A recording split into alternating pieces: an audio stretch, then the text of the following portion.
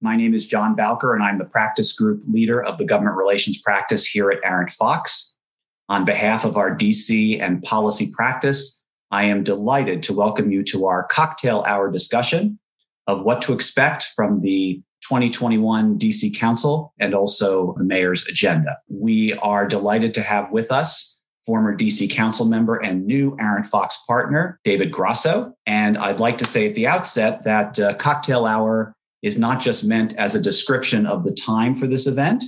We intended this to be an invitation for you to join us with your favorite cocktail because it also is a celebration to welcome David to the firm. Just a minute about the firm. Arent Fox was founded in Washington, D.C. in 1942. Although we are now a national firm with offices around the country and business around the globe, we have never forgotten our D.C. roots. The district has been and always will be at the heart of our firm. And our DC business and policy practice represents clients in the district with respect to government relations, healthcare, real estate, tax, restaurants, the arts, cannabis, just to name a few. And we are delighted that David will be lending his considerable talents to this work. Over many years, Arent Fox also has been the home for former government officials who come to practice law and represent clients with the highest ethical standards. We have counted among our colleagues former senators, members of the House, governors, mayors, attorneys general, and yes, council members. And we know that David will thrive here for years to come. So I hope now that you are settled in with your favorite libation. I know I am. And let me explain how we intend to proceed with this hour. I will ask David questions about the new council and mayoral priorities and what those mean for your business. Joining me in the questioning will be my colleague, Senior Government Relations Director, Oliver Spurgeon. Let me introduce Oliver to you. Oliver is a key member of our government relations practice with a particular focus in healthcare issues. Oliver represents clients before the Congress, the administration, and of course, the district government. Prior to joining Arent Fox, Oliver was the Deputy Director of Federal Affairs at the National Association of Community Health Centers, the Manager of Government Affairs at the National Recreation and Park Association, and a legislative staffer to Representative Hank Johnson of Georgia, where he covered health policy, tax, education, and other issues. But most importantly for this discussion, Oliver also is a DC guy who is active in nonprofit and political causes dedicated to expanding access, opportunity, and economic advancement for the residents of the District of Columbia. He sits on the board of directors of several important organizations, including the United Planning Organization, the DC Strings Workshop, Historic Anacostia Block Association, and serves as the legislative committee chairman of the District of Columbia Ward 8 Democratic Party. Oliver also resides in historic Anacostia. So now let me introduce our guest of honor. It is my absolute pleasure to welcome my good friend David Grasso to Arent Fox and to our event this evening. David comes to Arent Fox after serving with distinction for 8 years as an at-large member of the DC Council. During his time in office, David pursued issues with the goal of making DC a better city through smart public policy, strong community engagement, and a focus always on racial equity and human rights. His efforts resulted in historic progress and fundamentally changed how our schools prepare students to succeed, how our families balance their work and home lives, and how our government and elections operate more ethically. David served as chair of the Committee on Education for 6 years, and on several other committees during his time on the council, including Finance and Revenue, Human Services, Transportation, Judiciary, Labor and the Workforce, Government Operations, and of course, the Committee of the Whole. His work on these committees has positioned him to provide strong client support in many important areas such as education, healthcare, transportation, and of course, economic development. Prior to David's time on the council, he served as Vice President of Public Policy at Care First, Chief Counsel to Congresswoman Eleanor Holmes Norton, and Staff Director of the Council's Committee on Economic Development under Council Member Sharon Ambrose. This wealth of experience has more than prepared David to represent our clients before the district and the Congress. So the first order of business is to raise a glass with me virtually to welcome David to Arent Fox. Welcome, David. Thank you, John. Okay, and now to the main event. Oliver and I will begin the questioning, but don't worry, we're not going to leave you out. Please start thinking about what questions you would like to ask David and drop them into the Q&A at the bottom of the Zoom call. We also have many questions that were submitted before the event, and we're going to try within this hour to get to as many of these questions as we can. So with that, let's begin. David, I would be absolutely remiss in the wake of last week's horrific events at the Capitol, where we both worked at one point in our careers, not to begin by asking you your thoughts about what occurred, what it means for the District of Columbia, and particularly the district's efforts to achieve full democracy and statehood, which has been discussed in the wake of those attacks. So if you would begin there, we would appreciate it.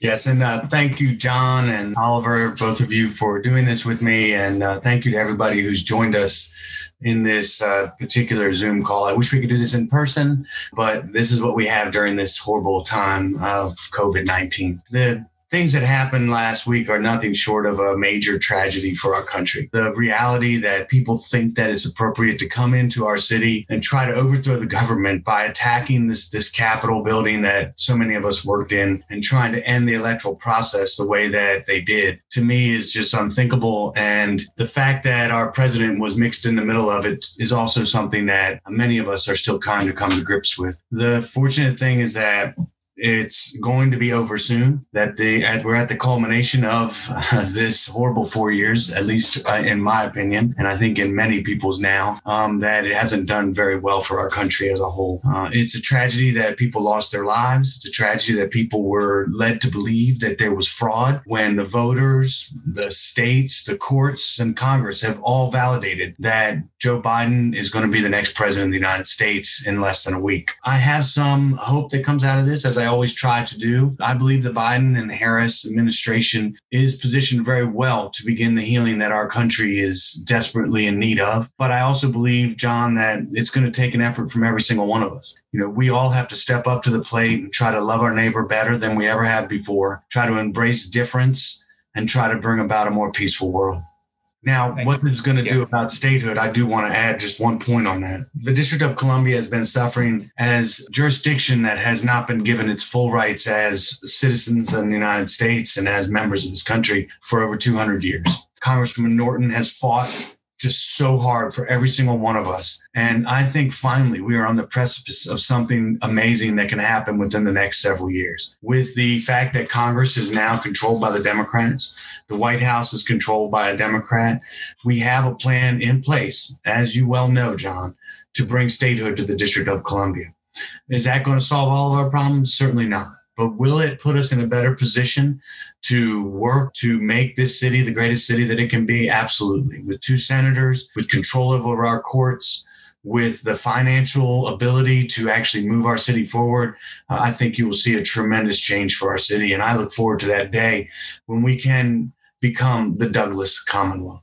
Yeah. And there's also a law enforcement component to this, too. I mean, as you know, the mayor couldn't call up the National Guard on her own. There's a provision in the Home Rule Act that gives the president of the United States the authority to take over the Metropolitan Police Department. I was on a call with Chief Conte earlier today where I asked him about these things. And, the mayor and the chief have been unequivocal that this really hamstrings the mayor in her ability at moments like this to be able to protect our citizens. I assume you agree that those things should go the way of the dinosaur. Well, the challenge, I think, has been, throughout the past year with the calls for racial justice and the protests there as well, where the Trump administration has threatened to take over MPD, threatened to bring in outside forces. And that has done nothing but sow fear. And it really is unfortunate that we're in that position. But you're right. If the city was a state, we could control our own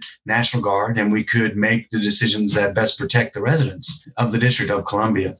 The most tragic thing probably from last week, though, was, in my opinion, the way that the insurrection unfolded into the Capitol building put a hold on the process of our elected officials and what they were trying to do to validate and certify the Electoral College's votes. And that, to me, is something that should never happen again. That is a place that I believe is sacred and should be protected, and we should make sure that we do into the future. It must have been absolutely terrifying. I mean, I was there as a staffer on 9/11.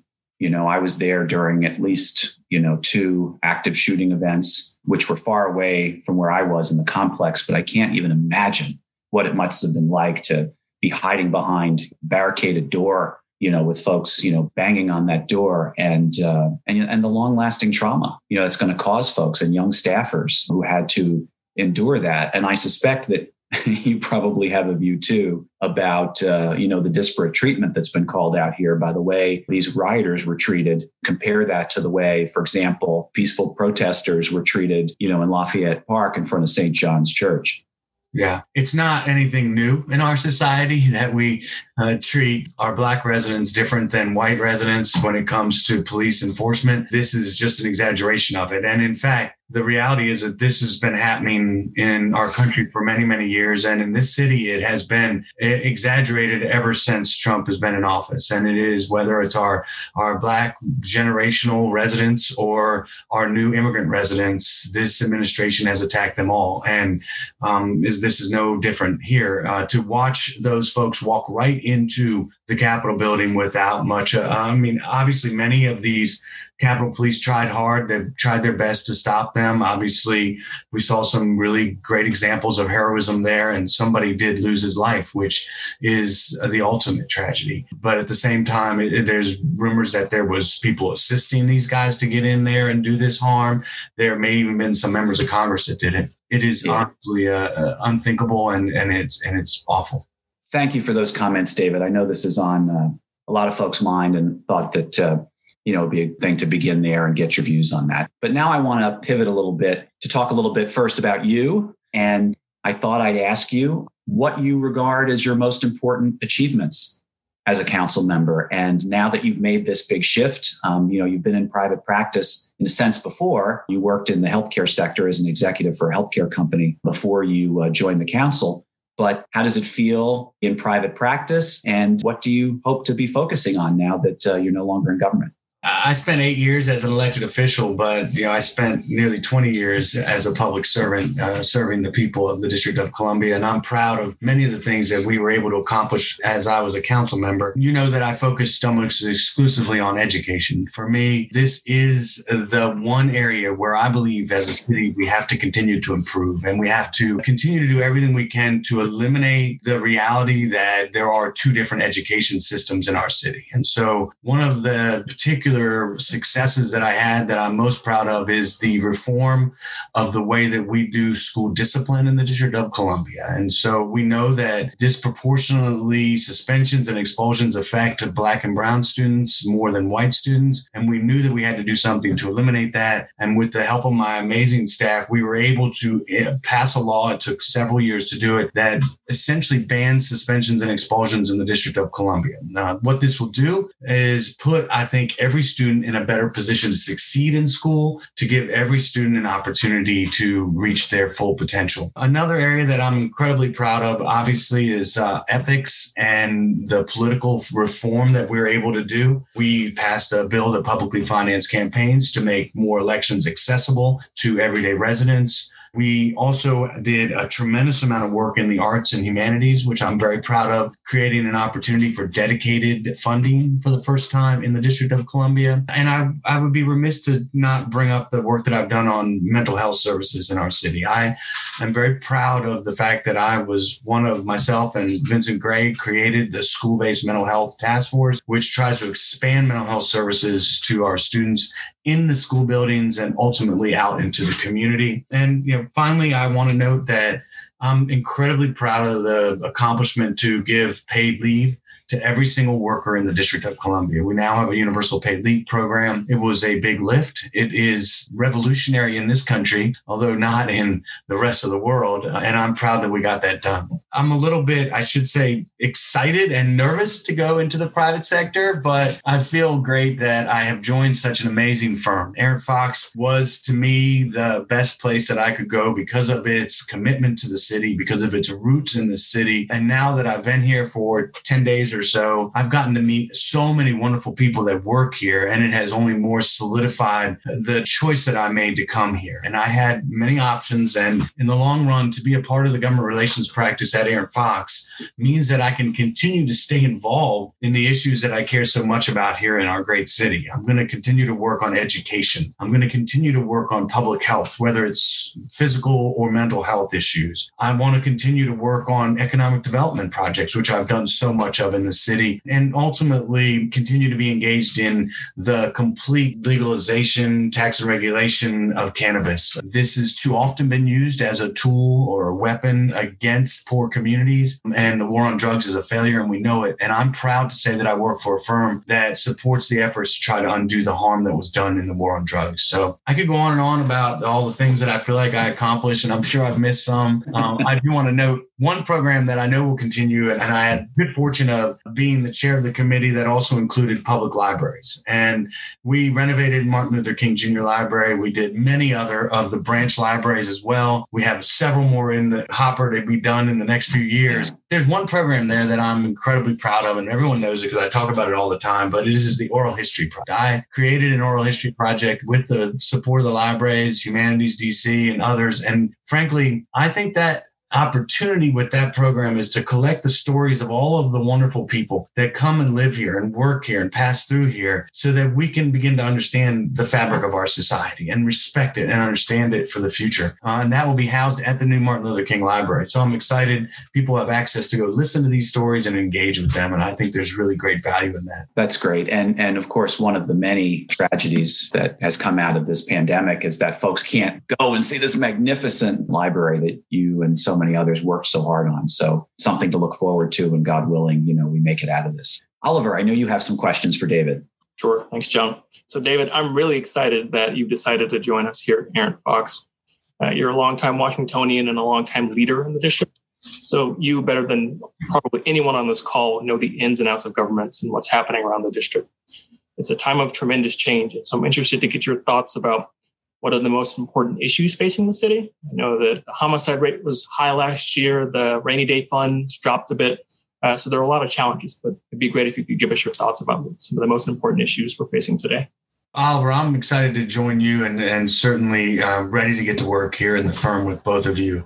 There are a lot of important issues facing the city and none more important right now than trying to get past this horrible pandemic. The pandemic has wreaked havoc across the country and no more so than here in the District of Columbia. And the fact is there's a lot of issues that are attached to that. How do we revitalize our economy? How do we get out of that hole? How do we make sure that everyone who needs to have access to a vaccination has it? And that would be everybody. So how do we make that happen? And I think also we have to then go back and simultaneously work on some of the other very pressing matters like education. I don't think we can just say we've done it with education. We know that there are huge achievement gaps between Black and white students in the city that need to be closed and need to be done quickly. To do that, we need to continue to support mental health services and working with teachers and working with schools to make sure that everyone is given that fair chance at success. I think also we have to look at the questions around housing, the question of affordable housing, the question of how do we get past the pandemic when it comes to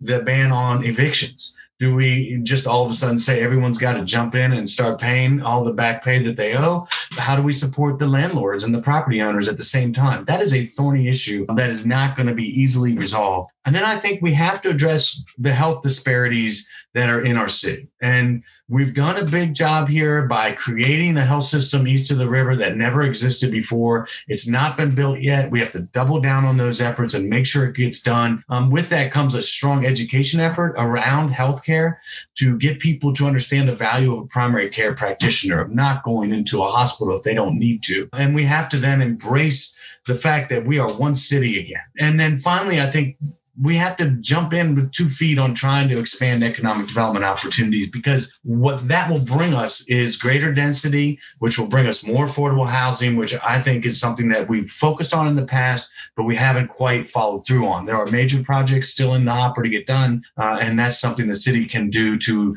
try to bring back the businesses, try to bring back the economy, but also address the housing questions that we have. For sure. All very good points. So, the pandemic continues and the district has been touched like so many other states around the country. You and I had a chance to chat with congressional staff about some of their priorities for this next congressional package and how we make the district whole. And the president slated to put forth his package tonight. to fund the COVID response. That's likely to focus on testing and tracing and pushing out vaccine dollars. So can you talk to us about what the city and the district is going to have to do in the coming weeks and months to combat the COVID-19 pandemic?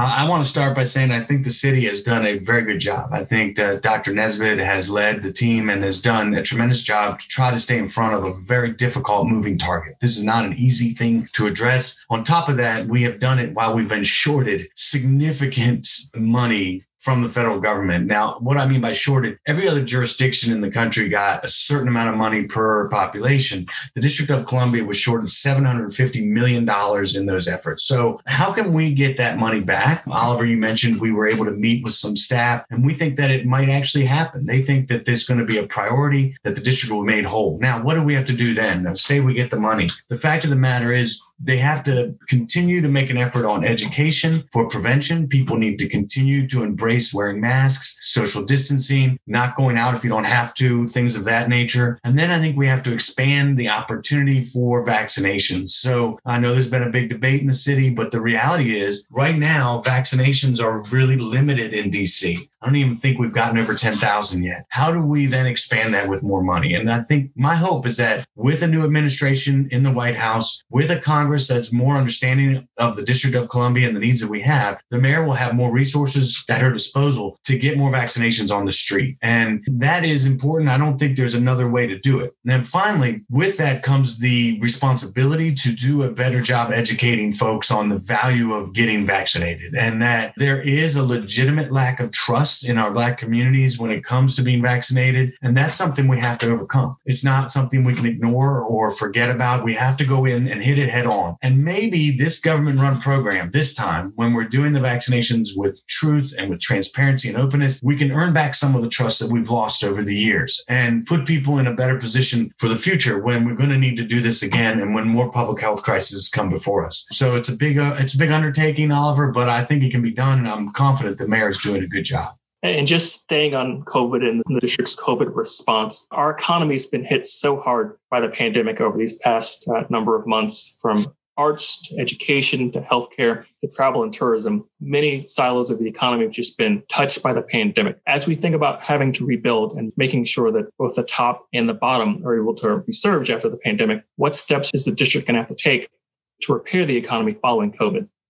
And this is something that I think we're going to learn as we move through the budget process, exactly what steps the district's going to take. I believe that the best approach here is to invest in our communities. And what do I mean by that? I mean the government investing dollars, whether at first trying to make sure people are unemployed, don't continue to fall through the safety net, but are picked up and given the resources they need to survive. And then moving forward, we need to encourage businesses to open back up as soon as they can. And what does that take? That's going to take a public investment. We need to invest in business owners, and we need to invest in the property owners. We need to invest in our communities to create new businesses so that we can get people back to work. And, it's not a simple thing to undertake, but the fact is we can use our schools, we can use our higher education and, all of our universities and colleges to bring back to the table some opportunities for people to really thrive in the city. People mostly want to work. They want to engage in the economy. And so how do we give them the opportunity to do that? Some may need to be retrained because maybe their job is no longer available. Others, we just need to pick up the economy. Restaurants and bars are a great example, right? For many years, we've depended on the sales tax from hotels, restaurants, and bars. It's essentially our tourism tax, and it's something that we have lost during the pandemic. So what do we do from an economic perspective? I think you give them incentives to rebuild and reopen. And the mayor has done that with the limited resources that she has. But how do we do that in a way, if we get more money, that doubles down on that effort? And again, I think it's very important for us to remember that everyday workers need support, and they need a lot of support to survive, whether it's by paying their rent or giving them unemployment insurance payments or whatever. That is really important.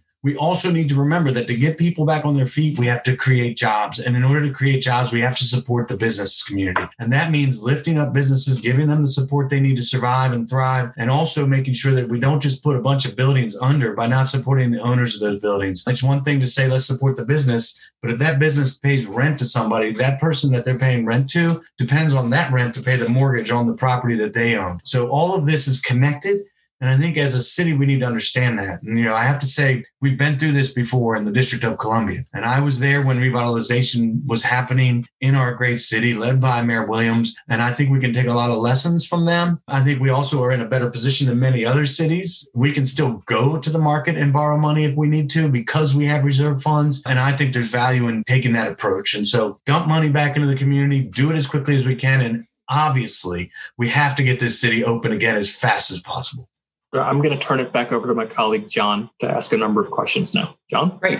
Thanks, Oliver. So, David, I'm going to ask you to be a bit of a prognosticator now. Now that you are looking in to the council rather than inside looking out, but with obviously an amazing amount of experience over a number of 8, in fact, budget cycles as a council member. So let me ask you with, the answers that you just gave Oliver sort of as a context for this. As you know, the budget process begins with the performance oversight hearings where all the agencies come and testify about the previous year's budget, right? And what they've accomplished. And then it's followed by a series of hearings where they all come and testify with respect to the new budget the mayor's put forward. So what do you think this year, particularly, with the COVID crisis still raging, the Congress not giving the district the money that it deserves, what do you think the agencies are going to tell the council in this performance oversight process? And then how is the council going to address, these important issues, many of which that you've named, COVID crisis, education equity, public safety, tax policy through the budget process? Give us sort of your preview as to how you think this is going to go this year, because many of the folks on the call and many of our clients pay very close attention to the district's budget process. Well, John, the fact is that the performance oversight hearings last year happened before the shutdown. So this will be the first time that we'll have the agency heads before the council in performance oversight hearings when they can talk about the experience that they've had because of COVID-19. So I think a lot of the focus in the performance hearings is going to be on the impact of the pandemic on their operations. The virtual working environment, providing service. That will clearly be the overarching issue. It's got to be. I don't see how else it won't be. And it'll be very interesting. Especially I'm looking forward to watching the oversight hearings of the schools, DCPS. What have their efforts really resulted in? I led a couple of hearings last fall with the chairman on kind of what the status quo was. But here we are in the performance hearing where they're going to be prepared with data. And I'm going to be curious to see how far behind our students are. Yeah. Have they had a major impact from trying to learn at home? And if so, what's going to happen with that? What's the answer? And how are we going to resolve? David, can they assess the mental health of these kids too? I know there's going to be data around the loss of learning, but I know mental health supports are so important to you. How are they going to be able to assess, the trauma that these kids are dealing with over and above the trauma they're already dealing with, perhaps in their home environments as a result of the pandemic? I believe that they are focused on this and that they are trying to gather the data and trying to understand where students are when it comes to the adversity that they're experiencing with the pandemic. It's very hard because you're not in touch. But the fact is, I know that DCPS and the charters are still continuing with their school-based mental health programs. They still have their nonprofit support network, talking with families, engaging with families. It's often like this on a Zoom call, which is not perfect, but I think they will ultimately be able to understand, but probably not as perfectly as they will when students return to school. And, this is one of the biggest challenges. This has added more trauma and adversity to students and families' lives than was before. And we thought we already had a pretty significant problem. So this is going to be a challenge that I think we'll see some evidence of in the performance oversight hearings. The budget process then is going to be entirely dependent on whether or not we get the money that will come back to us from the federal government, both the makeup money and any new money. If that money comes down before the budget gets sent to the council, then maybe the CFO and the mayor, the chief financial officer and the mayor can build that into the new budget. And that will, I think, give everybody a little bit more opportunity to fund some of the priorities that are important to them. If that does happen, I think it will, then I think you'll see the mayor continue to support her education priorities. She has been a strong supporter of funding education. I think she will support more affordable housing opportunities. This is above and beyond all the pandemic response that she, I think, has to fund. And you'll see, I think, a strong level of support for trying to expand mental health services in schools as well. I think that's something that she has shown a commitment to. But, there's a big gap to fill, even though the CFO's revenue estimate came out last month saying that it wasn't necessarily as bad as we thought it was going to be. But we're still talking about hundreds of millions of dollars, and we're running not $1 billion. Funds, these rainy day funds get drained up, and that's a challenge. It's helped a little bit that we've been able to have a sales tax this year on internet purchases, which is fairly new in the country. But the challenge I think we have before us is filling that gap. And then I think what you'll see is a move away from budgeted items that need to have funding that haven't been funded. We have a lot of those kinds of items on the agenda that are big ticket items that were not funded but have been passed by the council. And hopefully you'll see a commitment towards doing things that we can actually accomplish in this budget cycle. And of course, it takes two to tango. It takes both the mayor and the council to get legislation enacted and to get priorities funded and addressed. So, Oliver, I know you want to ask David a little bit about the mayor's priorities. Of course. He definitely touched on a few of her priorities that she may focus on for the coming session. Economic development, housing, and so many other critical issues are always on my mind. We talk about trying to grow the middle class, make sure we can ensure that people can grab that next rung on the economic ladder. Do you expect that those will continue to be priorities for her as we go forward? I don't think she's reached her goals yet in those areas, especially the creation of affordable housing. I know she has specific goals there. I think she'll continue to try to push for that. And I think she'll do it through the style that she's always done it, which is trying to support development companies to build certain levels of affordability within the projects that she also funds. So I think you'll continue to see that, Oliver. I think the question on economic development for me is broader than just housing, though. It also goes towards businesses and supporting the business community and building out again. And that's in the pandemic response for me. If you can see that as filling the hole, getting us back to where we were pre-COVID, I think that's going to take a number of years to accomplish. And I think she's going to have to put a big part of her budget towards that effort. I would also love to see her, as I mentioned briefly, continue to back our education efforts. A 3%, 4% increase to this school-based funding formula makes a lot of sense to me. Trying to make sure that all of our schools continue to be modernized is important. Many, many, many of them have, but there's still ways to go there. And I noticed there was a question that was sent before the meeting about the 12% cap on borrowing and the impact that might have. Obviously, it does. If you have a smaller overall budget, then you can't borrow as much under that cap. We've had growth in our budget every single year. So you've been able to grow with that, the borrowing that we do. And that will impact our school buildings being modernized. It'll impact our libraries being finished, which is a priority for me. It'll impact our infrastructure projects. A lot of this just depends on how much the federal government really steps up and supports us. And we'll get a little glimpse of that tonight, as you said, Oliver, from the president-elect's speech tonight.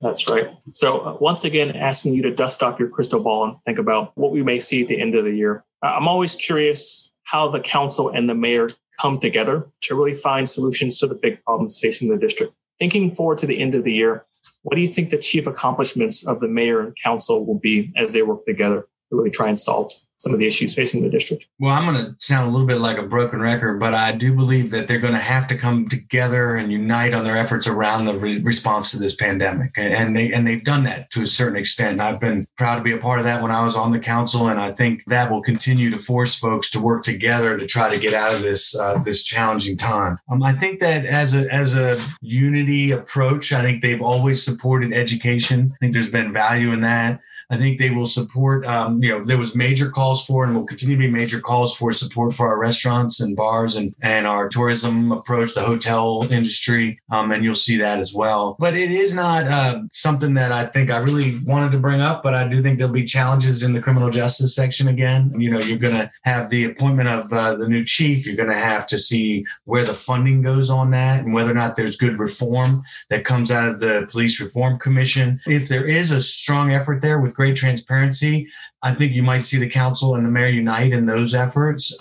It's just going to be a challenge to see where it comes all out in the long run. That's fantastic. You mentioned a number of issues, talking about advocacy, justice, education. So much of this is done when folks engage the council and engage the mayor and make their voices heard in the district.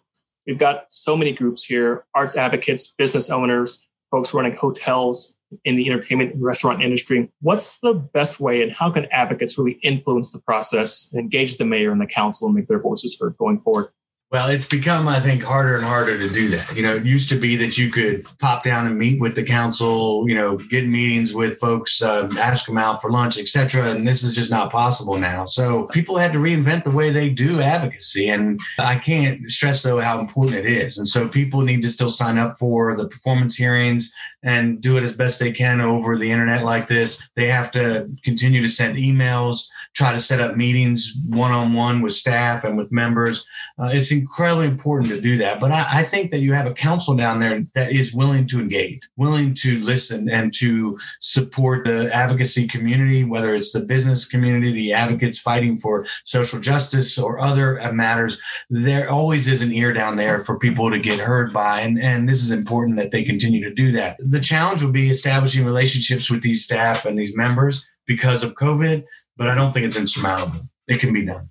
And one of the good things about the district is that our leaders are always very accessible and open to hearing thoughts and comments. And so with that, I'm going to turn it back over to John for a few more questions. Thanks, Oliver. So before we turn to questions from the audience, I do want to ask you, David, about the new council members. And these new council members, of course, are beginning in this very unusual world that we're now in, where they have to engage their constituents in new ways and, over Zoom and through the internet in the ways that you described. But I wanted to ask you about these new members. Of course, the elections of Christina Henderson, who of course worked for you, Janice Lewis George in Ward 4, Brooke Pinto in Ward 2, has had a historic impact on the council. I think that we have a majority Black council and a majority female council, which is pretty extraordinary. And so I wanted to ask you what your thoughts are about that, about these new members themselves, and to focus maybe on some of the concerns that we've been hearing, from some in the district saying that these council members may pull the council too far to the left, and will they be able to interact, with the business community, and will they be able to listen to the business community on things like regulations and policies that affect businesses, particularly as businesses are trying to, emerge from the pandemic. So why don't you reflect on that a little bit? Thank you. I am incredibly excited about the new council. I think it is a wonderful moment in our time that these three women have joined the council and made it a majority Black and majority female council for the first time in many years. I think there's great value in that because I think they will bring a different perspective. They will bring a really valuable perspective to policymaking that is needed on the council. And so there's real value in that. I think you're going to find that they're very open and willing to listen and engage. And I certainly have found that with all three of them. There are, I think, some in the community that are worried about it being now too heavily weighted towards more liberal or left ideals. I don't think that's the case. And I don't think people have to worry. These are three very smart women who are going to, I think critically, understand the issues, and try their best to be measured in their response. Now, Janice Lewis George from Ward 4 is the one that has been most associated with the left. And I think that's because she was supported by the unions. She was lifted up by them in her election. And so she may still lean that way. But I wouldn't say that about Councilmember Pinto or Christina Henderson. Both of them, are most likely to be more in the middle. They have made those statements over and over again in their elections, in their statements opening up this session. They seem to be the most reasonable to not be leaning one way or the other. I've seen Councilmember Pinto in the time I was with her on the council take votes that were very hard one way or the other, but never was put into one particular box. And I think there's great value in that. In the end, the voters chose to make a change. And I love that about our great city. The voters in the city are critical thinkers. They know that there's value in looking at who the candidates are and picking the best candidate. I'm obviously most proud of Christina Henderson's race. Christina and I had the opportunity to work together on the council, and I know that she's going to do an amazing job and continue to have a thoughtful approach to policymaking. So I'm not worried about it one bit. I think that the council is going to be better than it's ever been.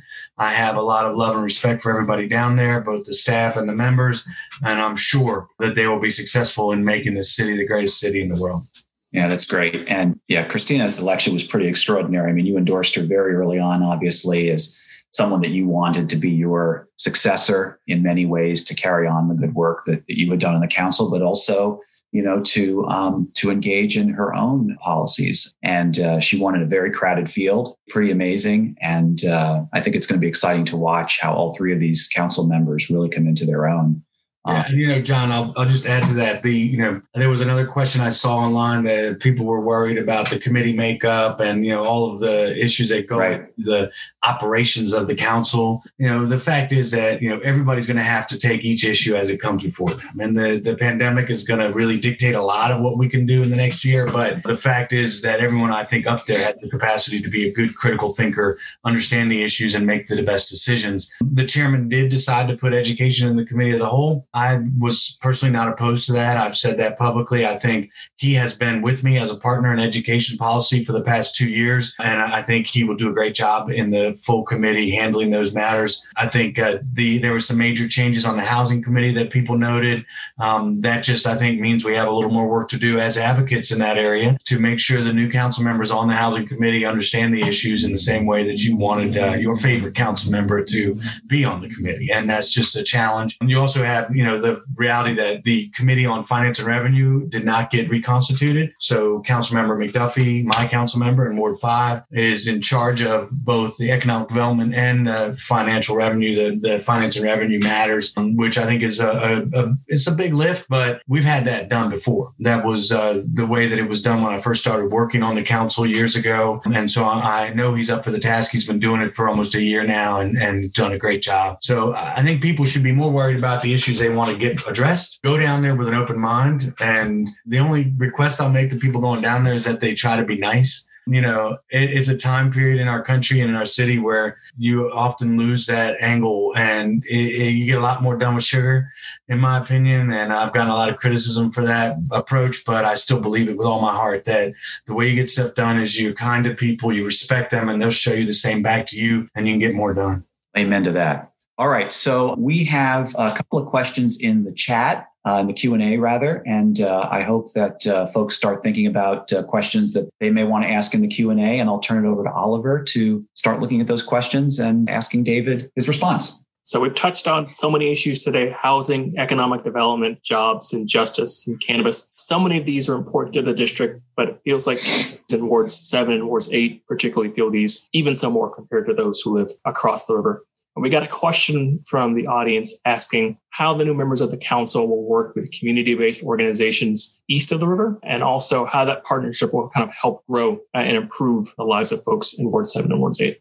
Well, I think there's great opportunity to do that. It's a little bit harder when you can't actually go out there in person and do it. I think it's still important for the council members to take the time to go into the community, practicing social distancing, wearing masks, and get to be known and know people in the community. And you can do that most effectively by partnering with these CBOs, with these community-based organizations, because they have the credibility in the community to get you out to meet the right people. And, I found that to be very helpful when I was a council member. And I think it's important that people continue to embrace that effort. And what does that take? Sometimes it's official, where you go and you actually have a hearing in Ward 7 and 8. Sometimes it's a lot unofficial, where you go to an event. You go to a community day, you go out and engage with them informally. And I think there's real value in doing that. So all those efforts are better enhanced when you have credible messengers going out with you. And those are the community organizations that I think will be most beneficial to that effort. So one of the questioners in the Q&A is taking us to task a little bit here, and I think maybe rightly so, that we've talked about a whole bunch of issues that are important, very important, but we've left out a whopper, which is climate change. And I know that's something that we're focusing on a lot here at the firm, and particularly in our government relations practice, particularly as President Biden comes in, who is someone who is likely to focus on climate change. But David, why don't you tell us your thoughts a little bit about how the city should be approaching climate change and energy legislation? I know that the city has passed some pretty ambitious goals already, but what more can the city do to combat one of the greatest issues, if not the greatest issue of our time, which is what's happening to the planet? Well, I'm glad that was brought up. And Mark, thank you for bringing that up and bringing it to our attention.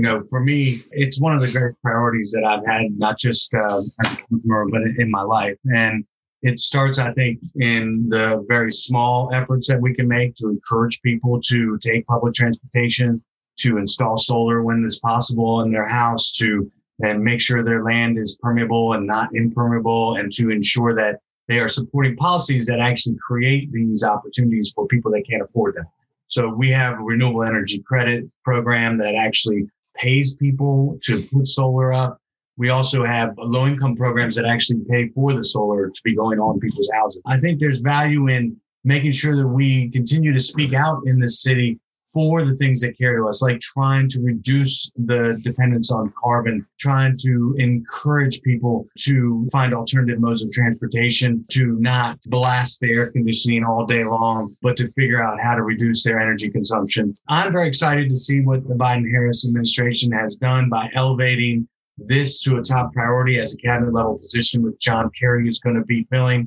That to me shows a real commitment. We've spent the last 4 years, I think, going backwards, leaving the Paris Climate Accords, not engaging in true climate reform that we need to do. And frankly, this is not something we have a choice about, guys. This is something that if we don't do this, we will not survive. And that to me is motivation enough for us to all do our part. In fact, my wife and I just installed solar on our house last year. We did it through the solar co-op here in DC, and it was a wonderful experience. And, we've reduced our energy consumption as well. So everyone has a role to play. And I hope that our policymakers, including Councilmember Mary Cheh, who's taken the lead on these issues, will continue to fight for them for many years to come. And did I just see that the district's own Jeff Meridian of DDOT is going to be in the administration working on these issues as a special advisor to the president on climate and science, which is very exciting. Good to have him there. It's always good to have local guys go up into the administration for sure. You bet. Oliver, you got another question from the crowd? I do. So we've got a question about cannabis reform. For years, the district's really been at the forefront of trying to manage and tax and regulate dispensing of cannabis within the city. And yet members of Congress have kind of set foot and put their thumb on the scales when we've tried to do so. One of the questions from the audience is how you think, now that we've got a Democratic House and Democratic Senate and a Democratic president, how you think the district may try and reform and advance its cannabis regime here. Well, the opportunity, I think, is there for the taking. We finally have an administration in Congress that hopefully will take that rider off of our budget. Obviously, that can't happen until the end of the year because of the budget process and the timing on everything. But I am sure that once that rider comes off, that the mayor and the council are going to move very quickly to pass a tax and regulate bill in the District of Columbia and stand up a program that eliminates the war on drugs when it comes to marijuana in our city. I introduced a tax and regulate bill every 2 years, starting in 2013. Andy Harris put a hold on it, the congressman from Maryland, and we've never been able to get it off. But we have precedent for getting riders off, and I just want folks to know this. When I worked for Congressman Norton, the Democrats had control of the House and the Senate, and Jose Serrano, the great congressman from New York, understood the plight of the people of the District of Columbia because he was from a Puerto Rican family, and he took the riders off. And that's how we got medical marijuana in the District of Columbia. We had passed a referendum to pass medical marijuana in 1998 or 99. And then it was also a hold on it for 10 plus years. When the Congress took the hold off, Councilmember Catania at the time was head of the Committee on Health, moved very quickly to implement a program. And we now have a robust medical marijuana program. I think we'll see that happen. You see the mayor starting to do a few things to make it happen quicker. She moved the authority of medical marijuana from the Department of Health over to the Alcohol Beverage Regulatory Administration. And both in the law that she is supporting and the one that I introduced, we both agreed that you would put it there as better regulatory body. So I think we are in for better times when it comes to ending the war on drugs in that regard. And my hope is that we can do it very quickly. I know that my colleagues are ready to get it done. And frankly, to fill some of these budget gaps, this is quite a bit of money that can come into the city's bottom line, and we should make that happen. So, David, a couple of folks submitted questions about workforce development. For example, what focus might the mayor or members have on workforce training programs or assistance for residents trying to reenter work, upskill, or obtain credentials? I know you've given a lot of thought to this. So, What do you say to that questioner? Well, the best part about that is that we have a system in place. We have these amazing charter schools that we support that are for adults who are transitioning from one job to another, who want to get trained in something different than where they currently are. This is an opportunity for us to double down on our investment there, continue to pay for these efforts, and then also enhance other work that's being done on work training programs through the WIC, the Workforce Investment Council, where we have businesses partnering with the employer community, the folks that are trying to do the trainings through DOES and others. The more money we invest, the better return we'll get on it. And I think there's great value in doing that. Oliver, you got another question? So I'm on the board of DC Strings. It's a music education nonprofit here that performs all around the district. One of the special things about DC is that there's dedicated funding for the arts. From the Kennedy Center to local organizations like DC Strings, there's a commitment to really making sure that the creative economy flourishes here in the district. And so I'm curious if you see any changes to that dedicated funding going forward. Well, I sure hope not, man. I worked my butt off to make that happen. And, I really am proud of that effort. And I think a lot of credit goes to Chairman Mendelson for getting it over the finish line a couple of years ago and continuing to stick with it. The other component to that is an independent commission on the arts and humanities, and we also were able to accomplish that. So my understanding is there may be some changes a little bit to the way the money gets distributed, which is highly appropriate. I support that. I just think the dedicated funding should be there to stay for the long haul. We know there's good investment in this, not just because it brings culture to our city through the arts and humanities, but because it also builds our economy. This is an economic engine for our city. Having people go to the theater, having people engage in the arts is something that has generated a lot of income for our city. And many people who know that I support the arts know that I do it for many reasons, but most importantly, because I believe it's a vital part of our economy and a vital part of our city. And so I love the organization that you're on the board of, Oliver. I've met with them many times, and they bring what I believe is good quality programming into the communities that don't normally have that. And I appreciate that. Okay, well, we have reached the end of our hour. I want to thank all of you for joining us this evening to welcome David to Arent Fox to hear his views on the new council and the mayor's agenda and a bunch of other stuff we were able to talk about tonight. And I want to thank David for his participation in this forum. I want to thank Oliver for his excellent questions and to ask all of you to please don't hesitate to contact us here at Arent Fox if we can ever assist you in any way. So thank you all for participating. Stay safe and have a good night. Thank you, everybody.